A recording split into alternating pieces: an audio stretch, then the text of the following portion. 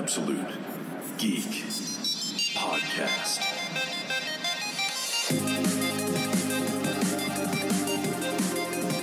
It's Friday night in Phoenix, and you're listening to the Absolute Geek Podcast. I am Matt. And I'm Kyle. And hold your horses, batten down the hatches, because do we have a fucking shitstorm for you. The saga of Amazing Arizona, Jimmy J and Rob Liefeld continues.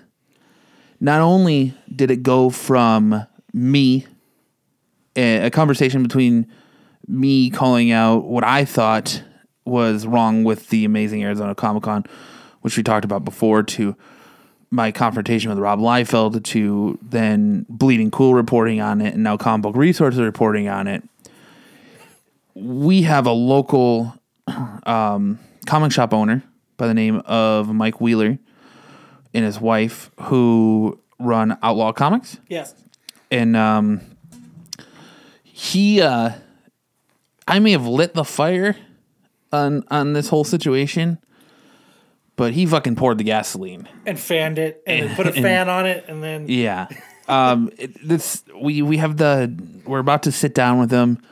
I'm going to keep a complete open mind about that. I have just to set the precedence, we have no relationship with him. I don't know him. I've never talked to him before. I met him once, like 3 plus years ago, and he was trying to he was making an app to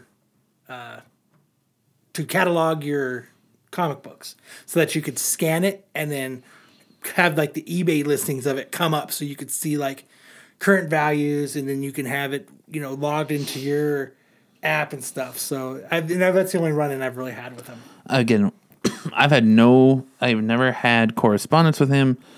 All I know is that I was made aware of this situation.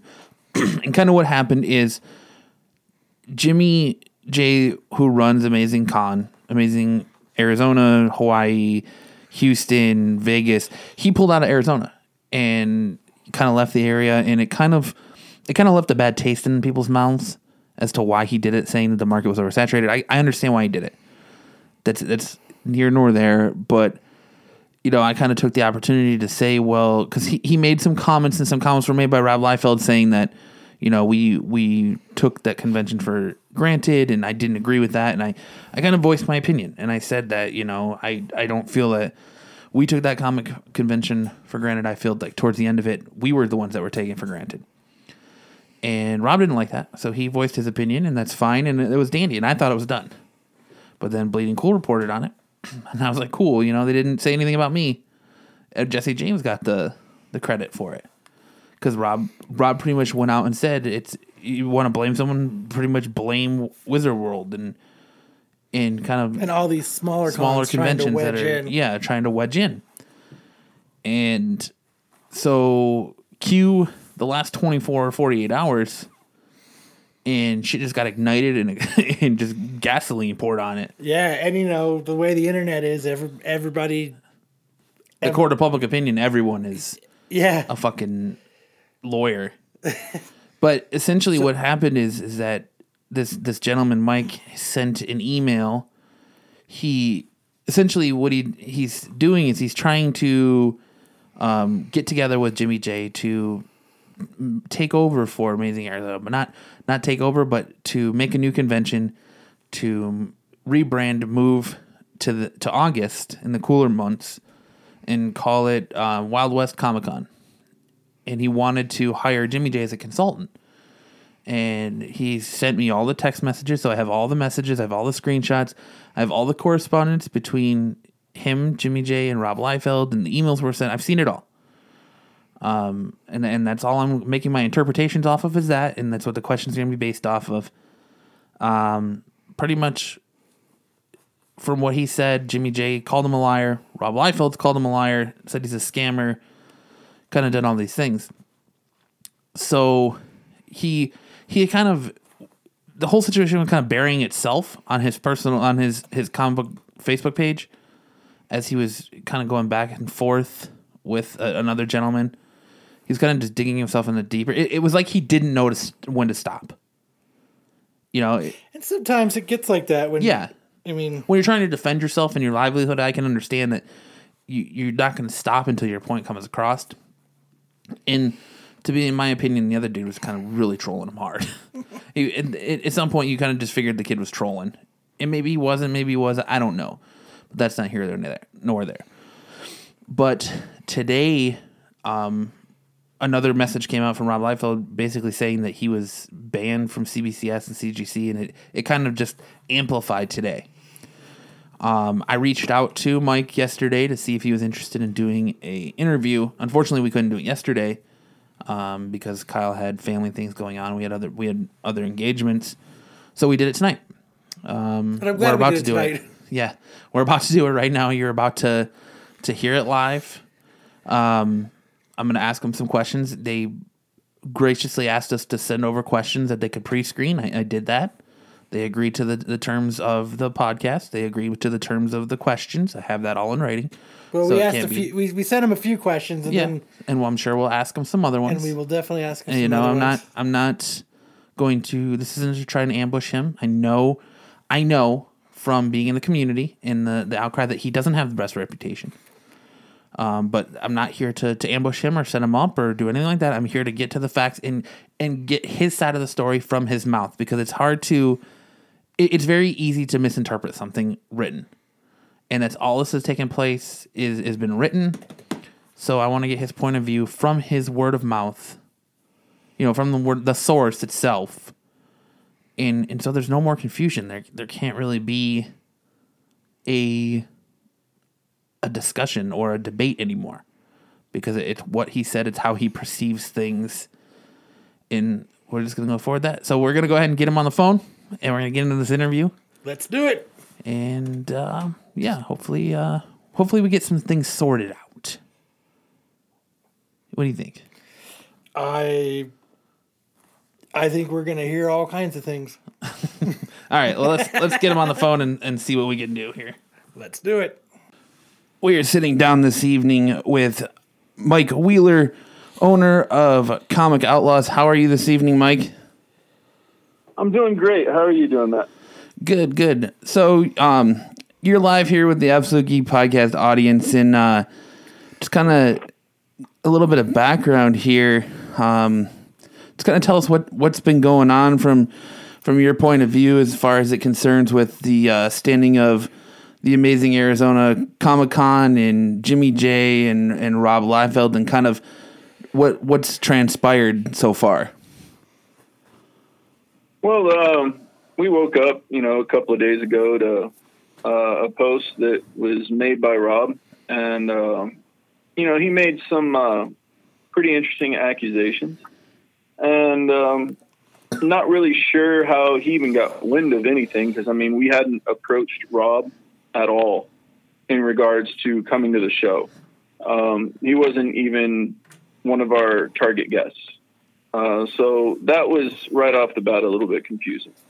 So I reached out almost immediately as soon as I see that, to Jimmy J, and I'm like, "Hey, Jimmy, what's going on?" And I've already posted and since deleted all the correspondence between Jimmy and Rob and myself, and it's been going on from there, and I don't really understand a lot of it.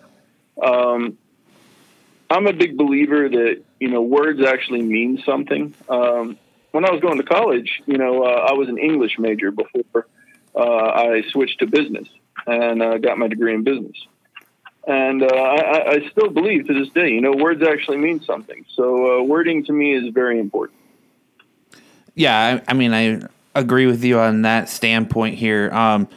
So just a little background for you. I don't know if you, because I asked you about this interview yesterday. I don't know if you took the time to look it up a little bit, but our listeners are actually very versed in depth in this situation, as I've kind of was in your shoes about a week and a half ago when they announced, or 2 weeks ago when they announced that Phoenix, that Amazing Arizona wasn't coming to Phoenix. I kind of I kind of took jabs at Jimmy J and Rob a little bit after he came to Jimmy J's rescue, kind of sort of like he did with you, about the convention, the quality of the guests that have been there the past couple years, and I'm kind of the one that spurred Rob to say that, it's cons like Wizard World that are just coming up and kind of flooding the market are the reason why the market is so saturated. I tell you what, man, you got bigger balls than I do, because I've been nothing but so-called friends with these people. Like I said, it's a shock to me. I've had several signings with Rob Liefeld. My wife's been in attendance of every single show he's done in the last 3 years. We've handed him thousands of dollars. Well, Jimmy show. We've handed him thousands of dollars in exclusives. Hell, in Amazing Las Vegas, I gave him $3,000 for some Batman books, and the time before that, a couple grand for some Spider-Man Deadpools. It's shocking how quickly stuff changes when competition enters into the market. Yeah, and I completely understand. Just a couple you were gracious enough to send me screenshots of everything, your correspondence with Jimmy J and pretty much your emails with Fabian, pretty much everything that's been going on. Just a quick comment here. Your correspondence with Jimmy J, from at least what I've seen, to suggest that he was willing to help you, but wouldn't confirm even really speaking to you about the convention or his role as quote unquote I don't know what you would call it, a consultant. Until you came to him with a budget of how much you're looking to go with and how much you're looking to spend and everything like that. So, what kind of led you to believe in the emails that were sent to Fabian, with the verbiage that was used? What about that conversation with Jimmy J led you to believe that he was going to kind of take this consultant role? Because from my standpoint, just reading what you provided, it kind of looks like he was like, show me the money, show me the money, show me the money. And he didn't really have any interest in discussing it with you until you had a solid dollar amount to provide. Yes. That seemed to be the case too. And first let me tell you a little secret here. I don't write any of my own correspondence, and I'll tell you why. I cuss too damn much. Some people say I come off too strong. I didn't even write this email, man. My wife, Mindy, wrote it with my full endorsement and approval, though. And I'm not saying that to throw her under the bus or to provide you a scapegoat or anything else. I accept full responsibility in that email, and I understand the words that were used, and they were carefully chosen. I had every intent and knowledge going forward that I was planning on hiring Jimmy J. And this was right up into the point we contacted Fabian. Fabian was the absolute first guest that we ever contacted. So Jimmy J's name was brought up. However, if you look at all of our other correspondence to every single other creator out there that we contacted, there is no mention of Jimmy J. Not in that light as a consultant.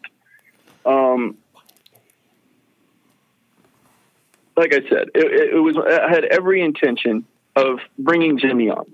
And then I made a phone call to the convention center. And the convention center said, hey, check this out. We can get everything done for you and switch all the accounts over to you. So basically you'll have the same staff and crew that, Jimmy did. All you got to do is pay the bill. So I was like, It's not the same account, but it's the same everything from it. Mindy, either you're going to talk. Oh, yeah, go ahead. All right, sorry. You just said you didn't want to talk when we first started this. Go ahead. All right. So, he said all the same staff and everything is going to be there. And by staff, he's talking about the pipe and drape people, the security, the people that work concessions. There is a difference, again, with the verbiage here in regards to staff and volunteers. Jimmy's crew is assembled of a group of volunteers, to the best of my knowledge. Isn't that how most shows work, Matt? Yes. Volunteers? Correct. Okay. So that wouldn't be considered staff because staff would be paid, correct? Correct. Okay. All right. So, again, like I said, wording is very important here. So when you're looking at this email, let's break this down. I've looked at this thing over the last 2 days 50 times, and I can't find one thing wrong with it. Fabian asked the questions. Where is your show being held? How many shows have you done? What has the attendance been? Well, I said, this is my first one. Does that give any indication that it's not my first one? I don't think it does. Right there, right? You're pretty much telling somebody, hey, there's a new show on the block. It's my first time. Although I'm hiring Jimmy J as a consultant as well and is reaching out to a few other experienced showrunners to guide me through, which actually I have. And we're partners with another showrunner. I'm not going to bring up his name yet because I don't know if he wants to be mentioned. But he holds a territory too, and he's a 50% owner in this thing going forward. I already have Neil Adams on board. Based on our verbal talk we had in Vegas, he seemed pretty on board. Just because someone's on board, that doesn't mean that they're committed. It's not confirmed. Being on board with something is like agreeing to go forward with talks. You know, again, I said I'm in talks with Jim Lee. Well, I have multiple messages of being in talks with Jim Lee. I mean, his rep, Eddie, called me just last night. Had no idea any of this was going on. If I can interrupt just for a second, can you kind of touch a little bit more on the conversation that took place between you and Neil Adams? Because, I mean, in the email you say that you've retained Neil Adams, but from our conversation, you made it very clear to me that it was just a verbal agreement before anything was even signed and set in place. So do you kind of feel that maybe a verbal agreement, it should have been in writing and in contract signed before saying that Neil Adams was going to appear at this convention? All right. We're going into a business sense of things too, and you know that's kind of where things are a little bit different. I have a relationship with these people. You know, I think of them more like friends than tools. You know, I'd get a contract on a tool. I wouldn't get a contract on someone that I shake hands with, you know, every month. I have a very good relationship with Neil. I've not had anything but glowing respect for this man. And, you know, I hate to see him even bothered with this trash because this was a talk between two grown men who said, you know, I was like, hey, I'm throwing a show, Neil. And Neil's like, yeah, I'll go. Let's work it out. We're the easiest people to get a hold of. Damn, to me, shit, he's on board. You know, I mean, it's kind of like talking to a friend other than using a tool. I don't see these people as tools to be used or to be wrangled in like cattle.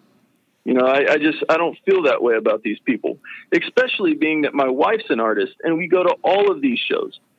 Every single month we're at a show and we see these same people. We work with these people. We know them by their first names. We ask them how their kids are doing. Their kids play with our kids. You know what I mean? It's different. It's not like that at all. Does that clear up a little bit? Yeah, no, it clears up a little bit as far as like the Neil Adams situation goes. But my other question really is, you said you had no intention of bringing Rob into this show. So what made you target Fabian then? If you had no intention of bringing Rob, what was the idea behind targeting Fabian? I really don't want to answer that question. Okay. Can we pass on that one? You definitely can pass on that one. That's fine. All right. Anyway, I'd like to continue with the email here. We're seeing here, like, in talks with Jim Lee. Again, nothing confirmed. basically taking over. If you look into what that means, it means assumption, taking on, to carry on in succession. It doesn't mean buy out, which is, the grandiose claims that they're making. I mean, how can even someone, I don't even understand how someone can even get that impression. It's like someone needs to get slapped with a dictionary, but they haven't yet. Well, I mean, you have to admit the way this email is worded, and this was one of my questions, is it's kind of misleading a little bit. It's saying that we are basically taking over the Amazing Arizona show. That assumes that you're buying it out. I can completely see where that assumption is coming from. And see, again, it's an assumption. It's not based in any definitive fact. But you don't see how easy it is to make that assumption that by using the verbiage, taking over and hit synonyms. But using the verbiage that you're taking over the Amazing Arizona show. I understand how people might possibly have misconstrued that. And if there is any fault in that, all I can do is apologize. I mean, however, the verbiage is sound. Because you continue on to say that you're rebranding it and moving it to August and all of the accounts. Wouldn't it have just been easier to say, we're filling the void that was left by the Amazing Arizona Con for pulling out. We don't feel that the market is oversaturated. We don't agree with what they're saying. We want to put on our own convention. We're filling that void. Wouldn't it have been easier just to say something like that than using the verbiage of we're taking over and rebranding? Because that can be misconstrued. I'm sure in hindsight, it's always easier to say multiple things. We always look back at things and we're like, oh, well, is there a better way that we can do things? Of course there is. There's always room for improvement. There's always room to do things a little bit better. Again, this is my first show. I'm not going into this thinking I'm the man and I have all the answers and I have all the experience, because that's simply not the case. I'm going to fuck up. It'll happen. But you know what my football coach told me? If you're going to fuck up big. Well, I mean, I can see that that analogy, but I don't know if that's kind of the way to look at it in this kind of community. Because, I mean, this is a community that can be very loving or very volatile. And if you go into that with that kind of situation or that kind of attitude, if it no disrespect, but if it blows up in your face, then it's gonna be what you're known for, and that's kind of not the. You would think that your first convention you would want to play it a little bit safer and closer to the chest than taking the go big or go home approach. Yeah, well, like I said, there's always room to improve and there's always room to do better. In hindsight, would I have worded the email differently? Sure, if I wrote it, maybe. I don't know. I still stand behind it and I still agree with the verbiage, and I don't see any problems with it. I think it's being blown up out of proportion and it's being misconstrued. Okay. And I mean, that's, like I said, everyone's going to have their own opinion as far as the verbiage goes. Clearly, you have yours, I have mine, Rob has his, Jimmy J has his. So kind of touch on it, to go back a little bit. You showed me your conversation with Jimmy J. You were nice enough to provide that conversation. What give me your initial reaction when you saw the response in Bleeding Cool where Jimmy J says, "I don't know what this guy's talking about. I've never had contact with him. This is completely untrue." Well, I mean, obviously, the whole thing about it being completely untrue is a giant fallacy. But I'm not one. Let's just say I'm not going to call someone out and point fingers at this point. I mean, it is what it is. I mean, there's really nothing I can do to change Jimmy's perspective on this. He's going to believe what he wants, and I mean, there's really nothing else I can do to change that perspective. I've offered an apology. I mean, I don't know what else I can do at this point.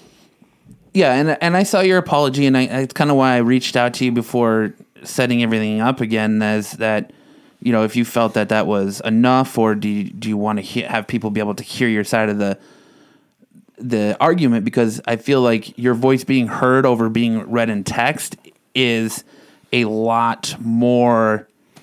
It goes a lot long. What are the words I'm looking for? It goes a lot further to hear what you have to say than try to interpret it and read it during text. Yeah, because apparently people don't know how to define words. So I mean, we're kind of at a loss. I was joking, by the way. That's a joke. I'm funny. I make jokes. Now, you said you didn't reach out to Rob. You had no intention of bringing Rob in. You don't even know how. I'm assuming Jimmy J or Fabian said something to Rob in advance. It had to be something. I mean, one of them reached out to the other. Who knows who it was? Yeah, what's it matter? Did Rob try to reach out to you or try to contact you in any way before making his post throwing out wild accusations against you and the convention? And nope, not at all. And after I reached out with him, as you could have seen, he really didn't care, which was astounding to me. I couldn't grasp that. Yeah, I kind of read those emails too in the Bleeding Cool article. I mean, now as far as the Bleeding Cool article goes, did you provide that information to them, or did they obtain that on their own? Nope, I had no contact with Rich prior to him writing that article. Okay, because the reason I asked that is because when I had my discussion with Rob and Jimmy J a few weeks ago, it was Bleeding Cool also picked that article up along with Comic Book Resources, and they kind of did the same thing where they credited Jesse James Comics with basically getting Rob to release all that information. And I was just wondering, because I know they didn't contact me at all, and I wrote letters to the editor and everything like that, and were brushed over about it, saying, hey, you know, this isn't correct. So I just wanted to know if they actually reached out to you, or if that was just information that they just obtained somehow. Yeah, it's social media, man. Everybody's watching. Right. So let's see. Now, Rob made comments about you being banned from CGC and CBCS. These same comments have led people to come forward and make claims against you that you've kept people's books and them later on being found in the trash. Is there any truth to these allegations against you, or can you kind of touch on what what that's about? Because I know when I sent the screenshot of what Rob said, you kind of came back with me with a response that you were kind of taken by surprise by that. Yeah, sure. Well, I mean, I couldn't believe that, you know, he was bringing up stuff that he didn't have any knowledge of. And again, also was not involved in. This seems to be a trend with him. There was this comic book group. As you may or may not know, I actually run a comic book group. It's got damn near 2,000 members in it. It's called Comic Collecting for Grown-Ups. Prior to me starting this group, I was with another group called Comic Collecting Forum. There's a guy on there named Mike Strickland. The admin is Adam Tomlin. They used to do a lot of business with me, tons of business with me, always piggybacking off of the shows that I would attend and getting books signed and sketches done and all that trash. Well, the relationship went sour. Mike Strickland pissed me off in one way or another, and I jokingly said to Adam that I was going to keep his book, and I think I said that I would call it a dickhead payment. Yeah, that actually happened. And but still, you know, it was a joke. You know, it was sarcasm. You know, it was like, hey, I should probably do this. You know, poke. You know, and just, you know, kind of wouldn't it be funny if I did this? And but it never happened. You know, I never kept his book. He got his book, Not too long later, almost immediately after that, I left that group. I started my own book. Adam Tomlin still had one book that was sent to PGX. And that book, it was a Wolverine sketch, I believe, by Joe Rubenstein. And also different. But that one book was stuck on the bottom because it was separate from my order. Apparently, Aaron up at PGX, he wrapped, all of my books together, and then he put Adam's book on the bottom in separate wrapping paper. I have no idea.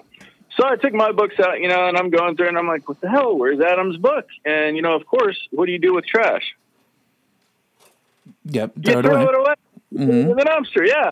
Yeah. So I'm like, holy shit, I can't find Adam's book. So I spend all night trying to get a hold of PGX. And I wake up in the morning, Aaron's calling me. He's like, hey, that book was in the box. So I run outside my apartment, praying to God the damn dump truck didn't come yet. Luckily enough, it hadn't. I pulled the box out of the trash can, and what do you know? Book was in the trash can. So I sent him a picture because, hell, I did a good deed. I'm like, check it out, dude. Got your book. It's in the trash can. Found it. I mean, and that book got shipped to Australia. Adam has his book. Okay. I mean, I can definitely understand and see where something like that could happen. Again, could you do things better? Yes, of course. I probably could have. I could have probably checked through all the wrapping. Could have probably, should have, would have done that, but I didn't. No, yeah. Yeah, I mean, I can understand, like I said, where that could go south in a hurry. Yeah, and it's weird because, like you said, these people in this industry are very finicky.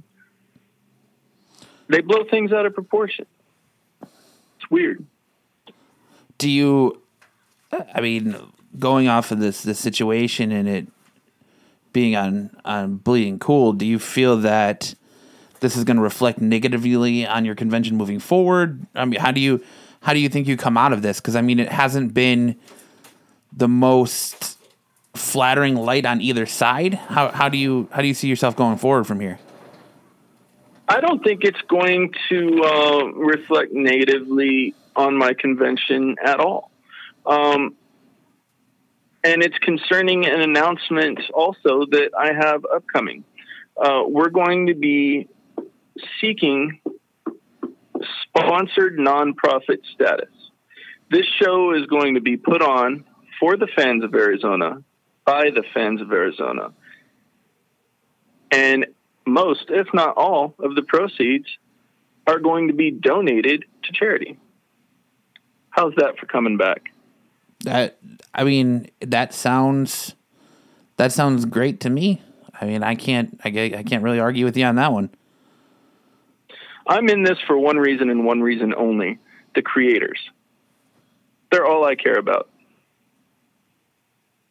Well, that's a great sentiment to have, but as I was directed basically it was directed toward me from Rob in a post that's not the situation, that he feels that the Congoers of Arizona don't respect the creators and there's nothing here to offer the creators. How would you as a potential convention owner going forward, how would you combat that if talent said to you, I don't want to come to Arizona because there's nothing for me there?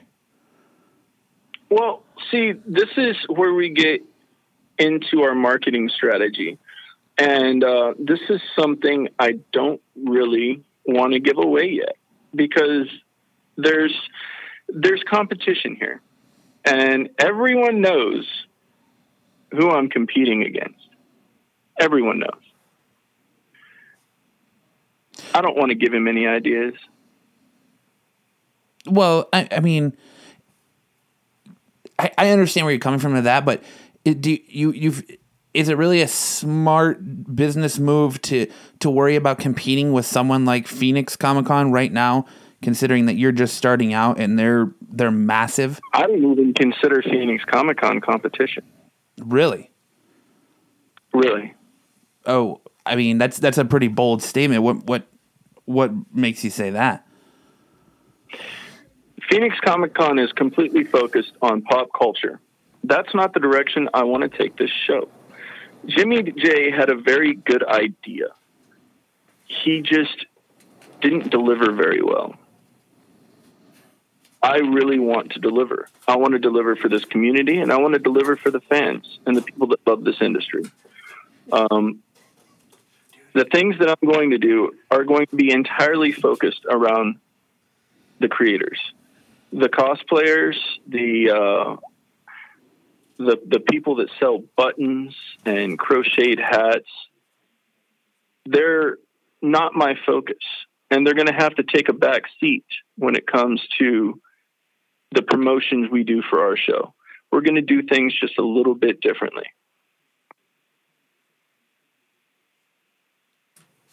Okay. I mean, I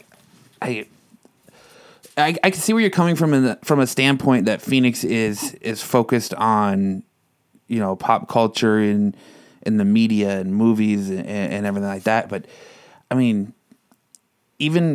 and Jimmy J had a good thing going for the first couple of years, and then, in my opinion, he kind of got greedy and that's what I called him out on. I said, you're kind of being greedy here, and you're looking at this as we're just dollar signs, and it doesn't matter who you are. You're just going to come here even if I have the same guests, because that was my complaint. The last 2 years in a row, we had the same guests, maybe minus or added a couple of people. And from what I've seen leaked about this year's lineup before he pulled the show, he was about to do it to us again. And, I kind of called him out on that, and then that's when Rob came into his defense and was like, "Oh well, in his defense, the market is oversaturated." What are you going to do differently to try and prevent having repeat guests year after year after year? Because, like you said, Phoenix isn't a competition for you, but they've even kind of done that. I've got a very good answer for this. If you go to our website, you will notice there is a spot on there that says, in regards to guests, if you have been a guest at our show within the last 3 years, you will not be afforded another guest opportunity. Now, I'm not saying that we won't accept them into our show. Let's be very clear on verbiage here, because apparently it's very, very easily misunderstood. I said I will not accept them as a guest. I'm not saying you can't come by a table. I'm just saying you're not going to get a guest spot. We're going to bring fresh faces to Arizona who have not been here. We're going to continue to rotate them out and make sure that the best talent pool is available for the people that love comics. Okay. Now, I don't know if you want to touch on it a little bit or not, but Jesse James has said that he is going to be putting on a convention, or I don't know if you want to call it a convention, but something along those lines to replace and fill the dates that Amazing is giving up. Do you have any thoughts on that? I wish him the best of luck.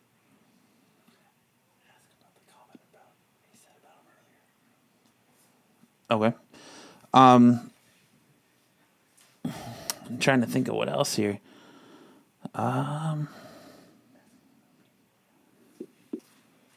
Let's see. You kind of you said in a post earlier today that you want to bury the hatchet with Jimmy J, and then you kind of, in some comments, in my opinion, you kind of downplayed his going on in Arizona. Do you kind of feel do you kind of feel that way, or is that something that's just? Can you repeat the question one time, please? It said you said in your post earlier today that you kind of want to bury the hatchet with everyone, and you didn't mean for everything to get blown up the way it has. And then I feel like in maybe some comments, and maybe that's just my misunderstanding, you're kind of downplaying the situation a little bit now. Do you feel like that's appropriate? You're kind of downplaying I got a phone his call contributions from a very, very close friend this morning.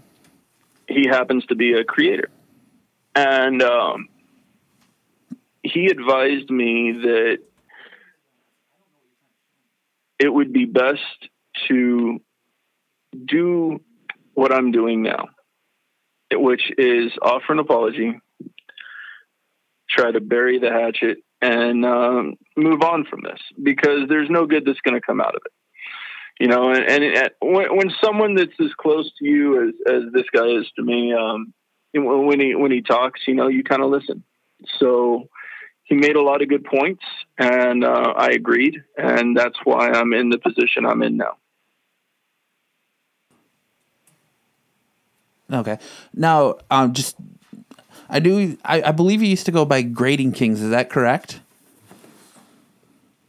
Yeah, a long time ago, yeah. How not long, a year ago or whatever. How come you no longer go by Grading Kings?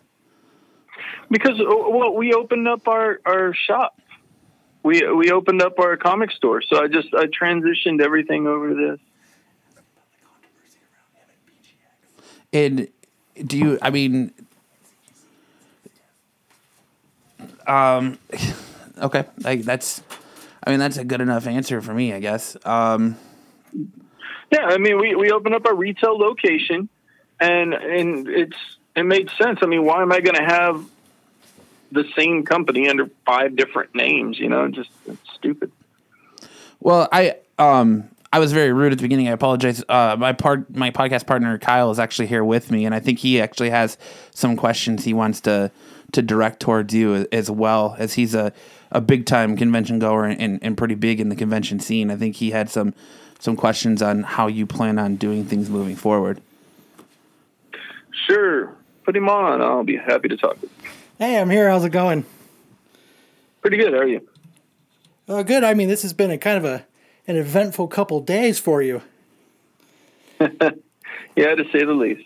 Now, you know, I'm going to, because it seems like when your name gets brought up in forums and in these comic book circles, it seems to be like you have a big backlash whenever stuff happens. Like, I don't know if it's just because somehow when people write, they interpret things the way that they want to. But like you do grading, you do witnessing for PGX, right? Yes. Now, there was some controversy about like a holding of the books, and you found them later or something. What actually happened with that? Yeah, I already answered that. You already answered that? Like, yes, I did. You found them in the garbage? Yeah, that's already been answered. That was earlier. Yeah, he said. Were you not here? He said that he. No, I wasn't. I was doing other stuff. He said that he. Oh, okay. He got the books, and it was a misunderstanding in that they were attached to the bottom of something in the box, and he accidentally threw it in the dumpster, and then came back and got them out. Yeah, and, man, call Aaron. I got an apology from Aaron saying I will never pack books like that again. I am sorry, Mike. And now, did you guys ever finish your app? Remember, you guys were making a comic book cataloging app. I was just wondering if you guys ever finished it. Oh, wow, man. That was a long time ago. Well, that was when I was still running a web design company. Man, you guys dig up dirt, huh? No, you actually gave me a business card to give it a try. That is awesome. It didn't work worth a crap, did it? No, it actually ended up being very like glitchy and very hard to maneuver through. Like it was hard to do anything with it. It was impossible. We were finding out with the API feed that basically you would have to enter in every single bit of data manually. There was no way to like auto import that stuff. And there were all the titles on eBay are ridiculous. So whenever you're going through the data feed, the API pool, you'll see that, there's like question marks and, little stars, asterisks, I think they're called, and, parentheses and all that stuff. So to clean up the titles, you'd have to go in there in an Excel spreadsheet and manually clean up every single one of those titles for it to be usable, or else there would be no way to do a live price tracking. So we realized that it was way too much work. There was no way in hell we could do it. And we said, to hell with this. We're not going to do that. Other bigger and better things to get across, huh? And do? Yeah. So, now another thing I wanted to ask you about was, there seems... Now, you have a comic book store, right? I do. And it's in Mesa. Actually, no. We moved up to 32nd and Thunderbird. We're right next to Toy Anxiety. You're right by Joe's Garado. Yep. Now, did you move for what? Is it a better location or is it? It is a far better location, and the rent is less than half. See, that's what I thought. It's like your site says Mesa, but the pictures reminded me of the Joe's Garado area. We are white. I could walk out my front door and like throw a rock and hit Joe in the head. I'm right here by him. Like I'm in the suite right next to him. Now, you now your logo is that something your wife drew for you? Is that how you guys came up with that? And like all your designs on your front store window and everything? Because I know she's a really good artist. Yeah, she does all the logos and graphics and all that crap. She's fantastic. That's okay. That's good. And because I seen her Raphael Albuquerque, the cover that didn't make it to a cover. Yep. Yeah, that I give her kudos for that picture there. Well, you just made her smile. So very happy. It was awesome. Yeah, she's a fantastic artist. She does really, really good. She's got big things coming up. All right. Well, we definitely appreciate you taking the time to sit down with us and have this conversation with us. There, Mike. We weren't. Yeah, I hope none of the questions you felt were too out of line. We weren't trying to portray you in a bad light. We were just trying to get down to the nitty gritty of what's going on. Yeah, I have no problems answering any questions anybody asks. And, some of the people that walk into my store ask me the same questions, and I'm happy to talk to them. In fact, you guys should come hang out. Come look around the store, see what's up. Well, I might just have to do that at some time. But like I said, we've just been involved with this whole massive explosion of nonsense since day one. And then when you kind of rolled over to you, and I saw that Rob was kind of doing the same thing to you that he did to me. I felt like we needed to get, except it, I mean, no disrespect on your end, it exploded way more than it did with me. Like it got small circle, and I may have had the balls, but I mean, you kind of lit the blaze. But I just, well, it's like my football coach said, you're gonna fuck up big. I got one more quick question. Okay, you're a witness for PGX. Now, everybody seems to... PGX seems to be the person that the company that nobody cares about. So, you have tried CGC, you have been with CBCS, and what makes PGX stand above the rest for you that makes you want to witness for them? Because, everything that I hear is PGX isn't the way to go. So now that I actually have somebody here that can kind of speak on behalf of PGX, I'm curious that I finally get to hear the PGX side. Okay, I'm going to let you know a little secret here. This whole grading game is complete bullshit. All of it. 100% grade A, rubber stamped bullshit. And I'll tell you why. You can get 10 books, select 9/8 pre-screen, send them off to CGC, send them off to CBCS, hell, send them off to Australia. What's that other grading company they got down there? I know they got one, Halo or some crap like that. Uh-huh. And you're going to get 2 or 3 of the books back. Send those same 2 or 3 back in 9/8 pre-screen. Tell me what happens. I'm telling you, no one greater. They're not machines, man. They're not machines. This is something people have to realize. These people are people just like you and I. Some have better glasses than others. Some have smudges on their glasses. Some don't wear glasses at all, but, you know, they refuse to go to the optometrist to get them. You know, sometimes their phone rings, their wife's, you know, telling them, hey, you know, pick up so-and-so for dinner, and then they miss something on a book. How do you know, beyond a shadow of a doubt, anything that they do is infallible? It's all done with an assumption that they are perfect and above everyone else. When I can tell you firsthand, they're not. But grading is a way to get more money from a consumer for the same book. That's all it is. You're paying someone else $30 for you to charge someone else more. Yeah, but why? What made you choose to be a facilitator for PGX and be their witness? That's what I'm saying. Like you've tried all three. I was getting into that, okay. and I'm going to continue to get into that. When I was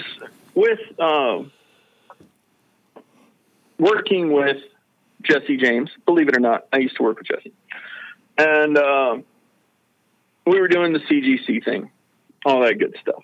You know, we had some stuff where some stuff happened. Don't really want to get into it. Not going to throw anybody under the bus. Things didn't work out. So I left, and I was working with another company called Desert Wind. And Chandler and Sharon, and we were doing the CBCS thing.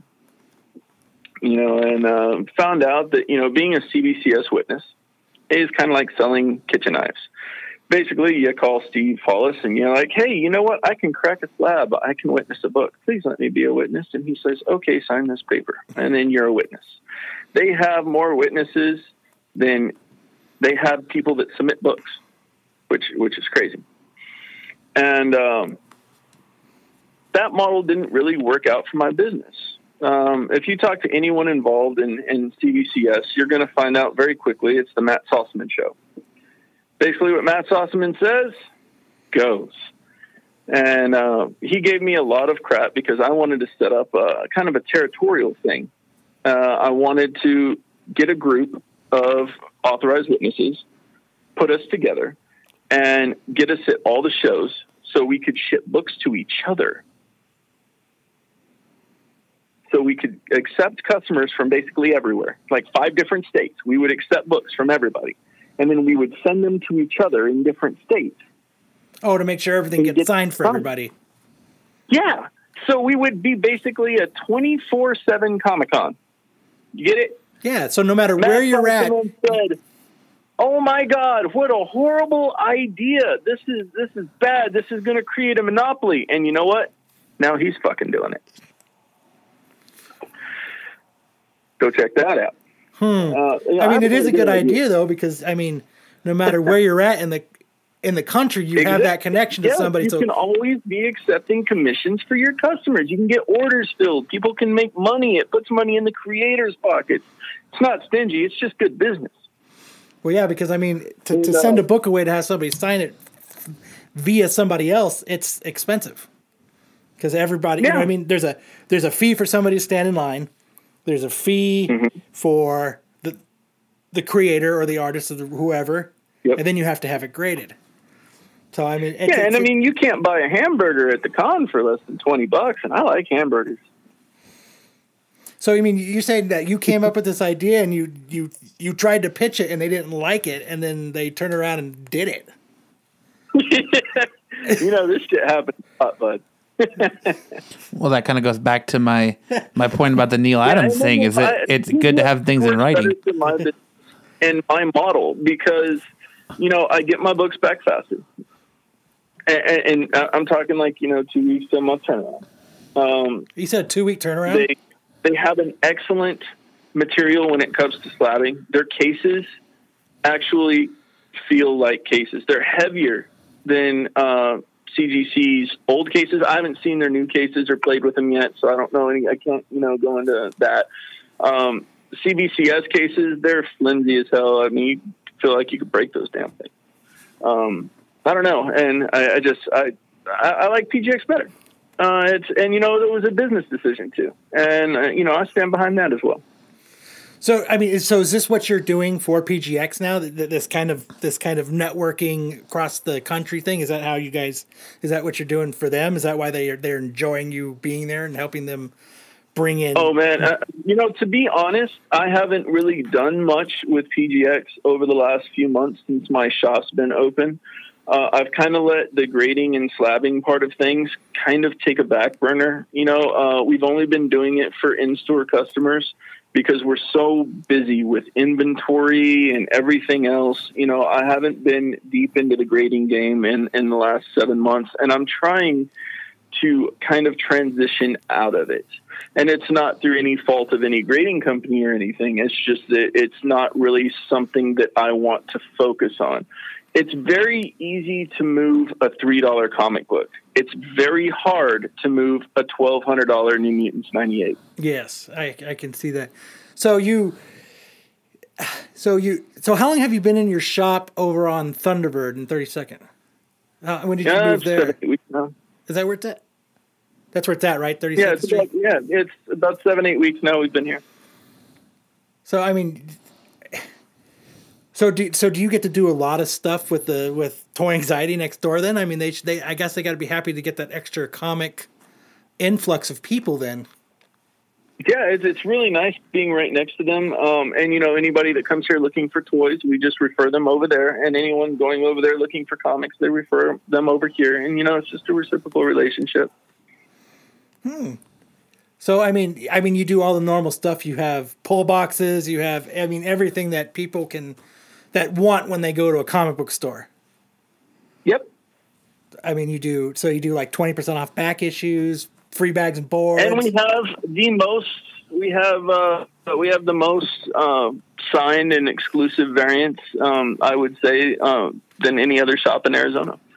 I've got more signed and exclusive stuff than Jesse has, or hell, anybody. Is that why you consider yourself the signature king? I would say that, yes. I just want to touch on something real quick that I found kind of interesting. So you're saying that you kind of said that grading was a waste of time and a waste of money because you send the book in and one person grades it another way and then someone can grade it. So, and you know what? I tell that to all my customers too. You're essentially saying that in the grading process, where the flaw comes in is the people grading it because for whatever reason. I mean, hell, if we had Terminator grading these things, there probably wouldn't be a problem. But the fact is, not all of these graders are built the same. They all weigh different weights. They're all different heights. They have different vision capabilities. They have different grade level comprehension.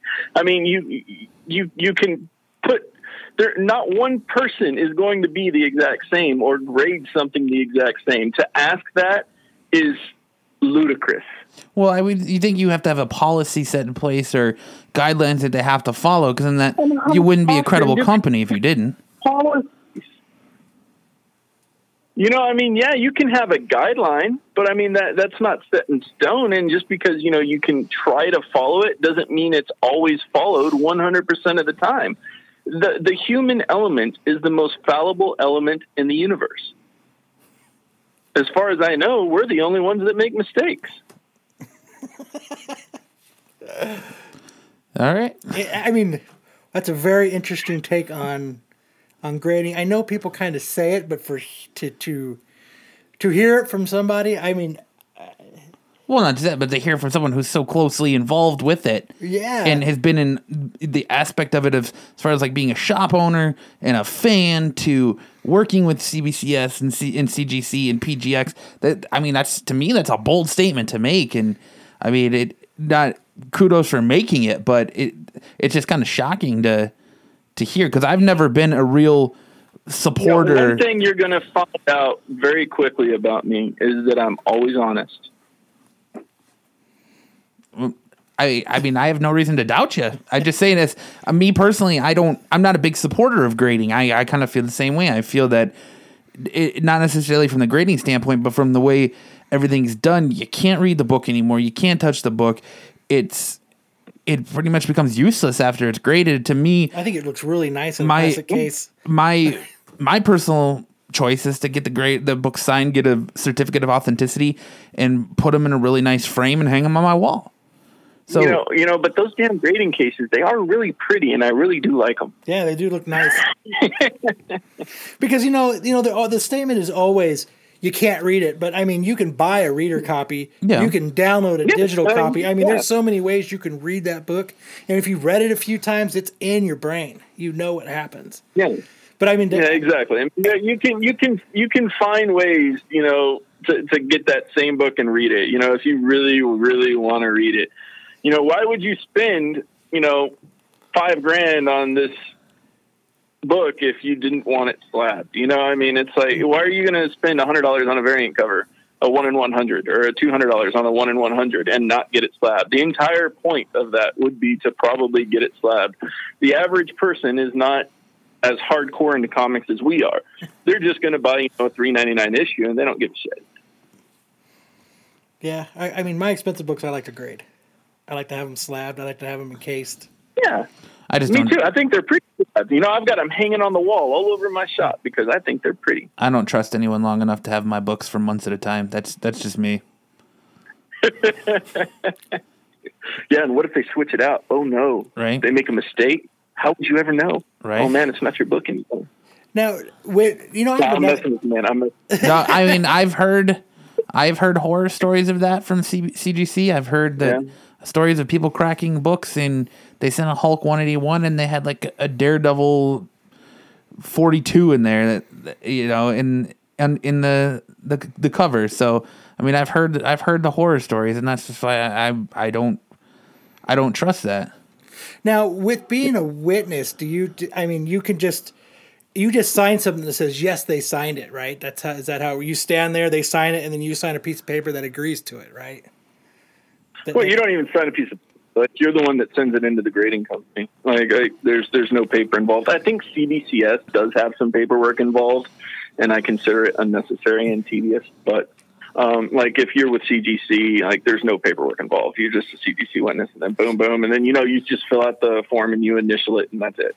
There's no COA process or behind the scenes. So I mean, how easy is it to false witness something? Is that something that you see that's rampant in this signature game, doing false witnessing and just signing it off for people because people don't have the time to stand in line or whatever? Or is that just not?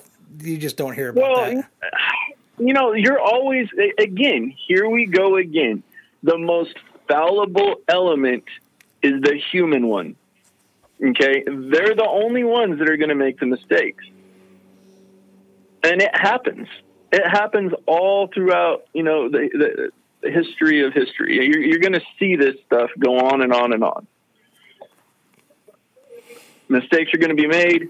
People are going to be like, all right, yeah, or they're not mistakes. Maybe they're doing it maliciously, just trying to make a quick buck. You're going to see it. It happens. It's just the way it is, man. I mean, people are people. At the end of the day, they're going to be people. And they're going to do whatever they want. Well, they can. Yes, yeah. and they do. And they do, yeah. And some quite effectively. Some more effectively than others. Yeah, I just want to thank you again for taking the time to sit down with us. I know it's Friday night and you probably got other things you want to be doing. So again, I want to thank you for sitting down and taking the time to kind of clear the air, and hopefully this gets your side of the story out a little bit and takes a little bit of the heat off of you and the heat off of the situation, and everything kind of just dies down, and or at least everyone gets to hear it. Instead of, because I really believe that sometimes what happens is with a lot of things is when you read emails, when you read text messages, you read it in your mind the way you want it to be. And I think sometimes being able to talk and say things, I think it can bring a different light to, situations, because you've always read that text message where you're like, fucking dick, and you realize that he wasn't being a dick. So yeah, exactly. and it's easy for for messaging to get out of control. So sometimes it's good to just to hear a voice. I'll admit too, I'm a little rough around the edges, a little bit. So, sometimes maybe partially, a lot of times actually, some of the fault is mine. But, I'm not a complete asshole. Let's just say that. Yeah, and again, like I said, I want to thank you for just sitting down with us and kind of clearing the air. And like Kyle said, it's always better to hear, and that's kind of what I wanted to get in the show. It's always better to hear your side of the story than read it, because then it cuts down on that, and it's not as well open into interpretation if it's coming from your mouth than it is from the keyboard. Right. So with that, unless you have any other thing for us, I think that'll do it. I just want to, again, thanks for being on, and hopefully this goes a long way. I do have something for you. Sure. You guys want to be guests at my show? Sure. Have you guys come down, set up, do a live podcast? Sure. That could be a blast. We would definitely be, that's something that we would definitely be open to doing. Cool. Sounds good, man. We got to work it out. All right. Sounds good. Keep in touch. Will do. You have a good night. Bye. Bye-bye. So there it is, from the man himself's mouth, Mike Wheeler. Again, we want to thank you for coming on the show, taking the time out of your busy Saturday night, or Friday night, sorry. Interesting on many different... It is. It's very interesting on many different accounts. He said some things that took me off guard and caught me by surprise. I found it very interesting how he dodged my Fabian question, but maybe there wasn't anything behind it. It just wasn't a question worth answering. I apologize to you, first of all, Kyle. You forgot to introduce you at the beginning. Yeah, I was just ready to get into it. We were, we've been talking about this for a couple days now. We were in the zone. And I apologize 100% that I forgot to introduce you. You were up running around. You were like, introduce me. And I was like so intent on trying to listen to what he was saying, to ask a follow-up question, that I forgot to introduce you, Kyle, and I apologize. So that's why I came very late into the interview. Yeah. Because we finally were... He's giving me middle fingers and like trying to kick me and slap shit out of my hand and throwing shit at me. And I was like, apparently at some point Jose came out of nowhere. It was just crazy.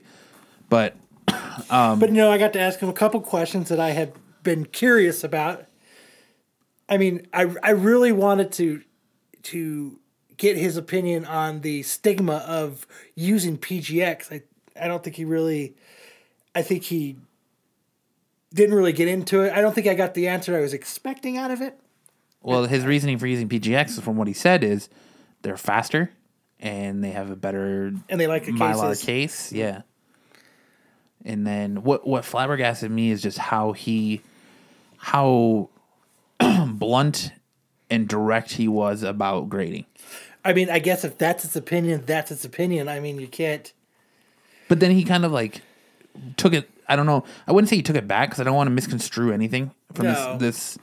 But he kind of like flipped it a little bit when I said that's why I don't believe in grading. That's why I don't grade. And he was kind of like, "Well, you're stupid if you don't." No. What he meant was. No, he wasn't calling me stupid, but he just said you're. What he would mean is you should, and I've kind of said this too. Is everyone except Jose has their Hulk 181 graded. Yeah, it's an expensive book. So not everybody, but most people when they buy this $2,000 book, they encapsulate it. It's just part of what a lot of people do, and I think, and I think that's kind of what he was getting at with the whole expensive grading thing. Is you just these expensive books, you're seeing less and less raw copies of them. Yeah, I mean, he was a very nice guy, very nice. Very enjoyable discussion. I don't feel like he didn't really back away from anything. I mean, we called. No, I mean we asked him a question and he answered. We asked the hard questions. We called. You asked him a question. I didn't know you asked him a question, so I asked it again. And we called his personal character into question because that's like I said, we're in the industry. We hear things. People talk. It's a court of public opinion. People talk, and they're always going to talk. And we asked him things and he did not shy away from answering him. Did not shy away from answering him. So, I hope, like I said in the interview, I hope this goes a long way to maybe clear some things up. Maybe to And mend, maybe a couple more questions. maybe mend some bridges. Hopefully not burn bridges. I mean, you got to hear things, and this is what I was trying to get at the end is it's one thing to write it, but it's sometimes just to hear the person say it. I mean, there is no, it's easy to say, what somebody else wrote it. That's not what I've meant. That's, I know that's the way it was typed, but so a lot of times just hearing things, people are saying it and they're explaining it. Sometimes it's easier to get where they're going with it, and to you kind of understand what they really meant. Sometimes one thing that he did that I don't necessarily agree with is he kind of tried to deflect the email, and he's standing by the verbiage that he used. I will be honest. I agree more with the stance that's been taken of it's the wrong verbiage to use. It is completely inappropriate to use. And you know what? It's gonna happen, and it just sucks that it happened on a scale as big as it did. Big as it did, because everybody's written something. And you're just like, and that's the problem with writing things. It's easy to write stuff so that it pushes it in a direction. He probably didn't mean it.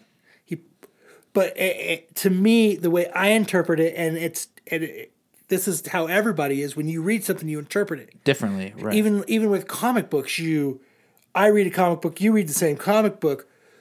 We both know exactly what happened, but we interpret things a little bit differently, and it's because we read it, and it's the way our brains work, and it's the way we were brought up, and it's the way we learned, and it's just the way we are. So it's easy with emails and messages to skew it in a direction that you want it to go, so that it goes at an angle. Yes, you technically, and I'm not calling him out personally. I'm just saying overall, you can. Okay, it kind of sounds like this, and you can do that with most anything. And the one of the things with writing stuff is in your head, you know exactly what you mean. Like in his head, those words meant that meaning. Yeah, you know what I mean. But we're all reading it, and we don't know what's going on in his head, so we can only take it for what is on the paper. And if it seems like he's moving it it's being moved in a direction, that's just the only way we can take it. I'm not saying it was or wasn't, but to me it was insinuated. It was okay. I kind of see what you're okay. I kind of see where he's getting at with it. But the way I interpret it is I don't see that, because, like I said, he was gracious enough to send us everything. In his emails with Jimmy J, to me, like I said in the interview, the word rebranding can be interpreted so many ways. Well, it's not necessarily rebranding that got me. It's what gets me is talking to Jimmy J in that conversation. Like I said in the interview, Jimmy J was very much like, show me the money, then I'll give you an answer. Show me the money, then I'll give you an answer. Show me the money, and I'll give you an answer. Tell me what your budget is, and I'll give you an answer. Not saying that Jimmy J was money hungry. And what I forgot to ask him about is I forgot to ask him to touch on why he felt like Jimmy J is all of a sudden now slamming him and telling other talent that... And we forgot to ask about was the blackmailing part. Yeah, that's what I'm saying. That I forgot to ask about the blackmailing part, which if he listens to this, if he would like to touch on that, I would greatly appreciate it. I think the Joker said it best. If you're good at something... Don't do it for free. Don't do it for free. So if he's good at running a con, and he is, Jimmy J knows how to put on a con. We've all gone there year after year. He knows how to put on a con. So why would he give up his little secrets for free? Right. You know what I mean? So I kind of get that why, why Jimmy wanted money. If I had a very recognizable con that brought thousands and thousands of comic and pop culture goers to it, why would I tell you how to do it? And the thing, and I'm sure they might know each other, and they might, and they've ran in circles. We all kind of know Jimmy J. He probably doesn't fucking know us from Adam. We're not tight, but we run in very similar circles. So I mean, I can kind of see where hey, throw the dog a bone. Yeah. Let me get a couple pointers, but I can. My, But why do it for free? But that also brings me back to the question why I asked him before. You don't trust people in business. So why, I understand he feels like Neil Adams is his friend and they're friendly with him and they talk all the time. But in my personal opinion, I would have gotten that in writing. I'm not going to just take anybody by their word. Yeah, I'm not going to take anybody by their word. His thing is, like if me and you make a deal on something, we don't write it down. Yeah. The deal, we know we said it. We're both good with it. And I think that's how he's seeing Neil Adams. Yeah. He's seeing it as, you know what, we've talked, we've bullshitted. He recognizes me by he recognizes me enough that we interact, and he, I don't know how good of friends they are, but he made it sound like it was enough that they were more than cordial. They were chummy. And I can understand where that comes from because I'm kind of the same way with like Cena Grace. Like I take him at his word. If he says he's going to do something, So I know if you asked Cena Grace to come here and do something, you wouldn't send him a contract because you guys think you have that bond where if he says he's going to do it, you just know he's going to do it. No, but I wouldn't. I would put in there. But this is just me. I understand people think differently.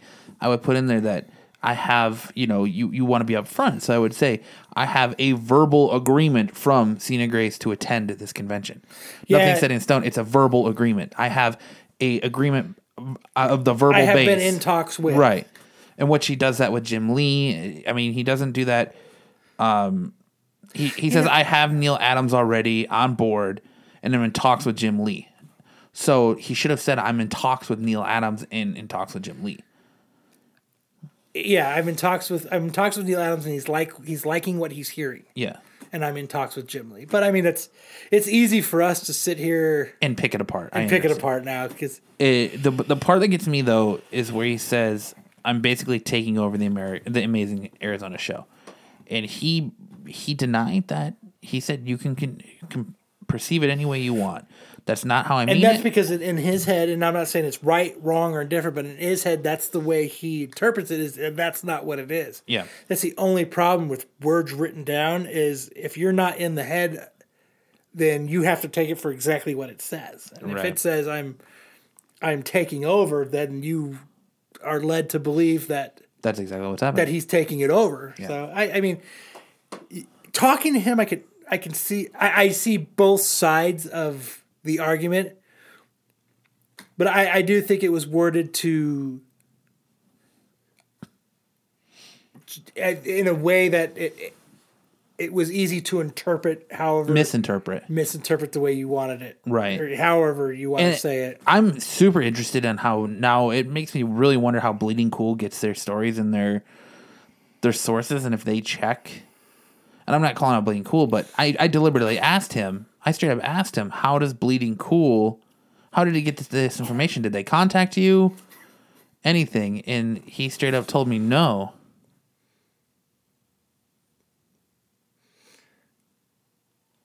So, yeah, this whole thing is crazy. Yeah, all we were trying to do with this, with Mike is get his take on everything from his mouth and go from there. Hopefully try to resolve the situation a little bit, and hopefully it doesn't explode into this huge thing. But I think just like with any huge thing on the internet, it's just going to take time for people to blow it over. Yeah. And I just think But I can commend him on taking the interview and talking to us and taking the shots and answering the personal questions that are hard to answer, answering questions about his personal character. I mean, people don't want to necessarily do that, but he stood in the fire and took it. Yeah, I mean, yeah. I mean, I'm glad he accepted it with us. But again, I hope you all enjoyed this interview, and it was enlightening. It was enlightening, and hopefully the fucking saga of Rob Liefeld, Jimmy J, and the Amazing Arizona Comic-Con comes to an end. Well, I mean, it's guaranteed for us because they're not coming back. Yeah, they're not coming. Well, at least this year. And by the sounds of it, I think Rob's fucking bailing on us too. Yeah, I don't think he's coming back. Yeah, I've put, and I will reiterate this again. I have put the invitation to Jimmy J to appear on this show. I have put the invitation for Rob Liefeld to appear on this show, and I put the invitation for Mike to appear on the show. And Mike is the only one that stepped into the fire and took the interview. So I commend him for graciously doing that, and I thank him for inviting us to his show. We'll have to be in talks if we're going to do that. But again, I want to thank him for taking the time out of his day to do that with us. Yep, thank you. So for the Absolute Geek Podcast on this special interview, I'm Matt. And I'm Kyle. And we will see you next time.